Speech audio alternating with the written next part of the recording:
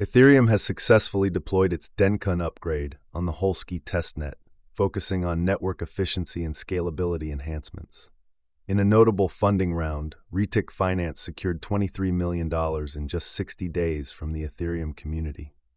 Polygon has introduced the Type 1 prover, which connects existing EVM chains or optimistic rollups to its aggregation layer, facilitating access to Ethereum's liquidity. Following the deployment of Dencun on the last testnet, Ethereum's price experienced a surge, with predictions suggesting it could reach as high as $3,500.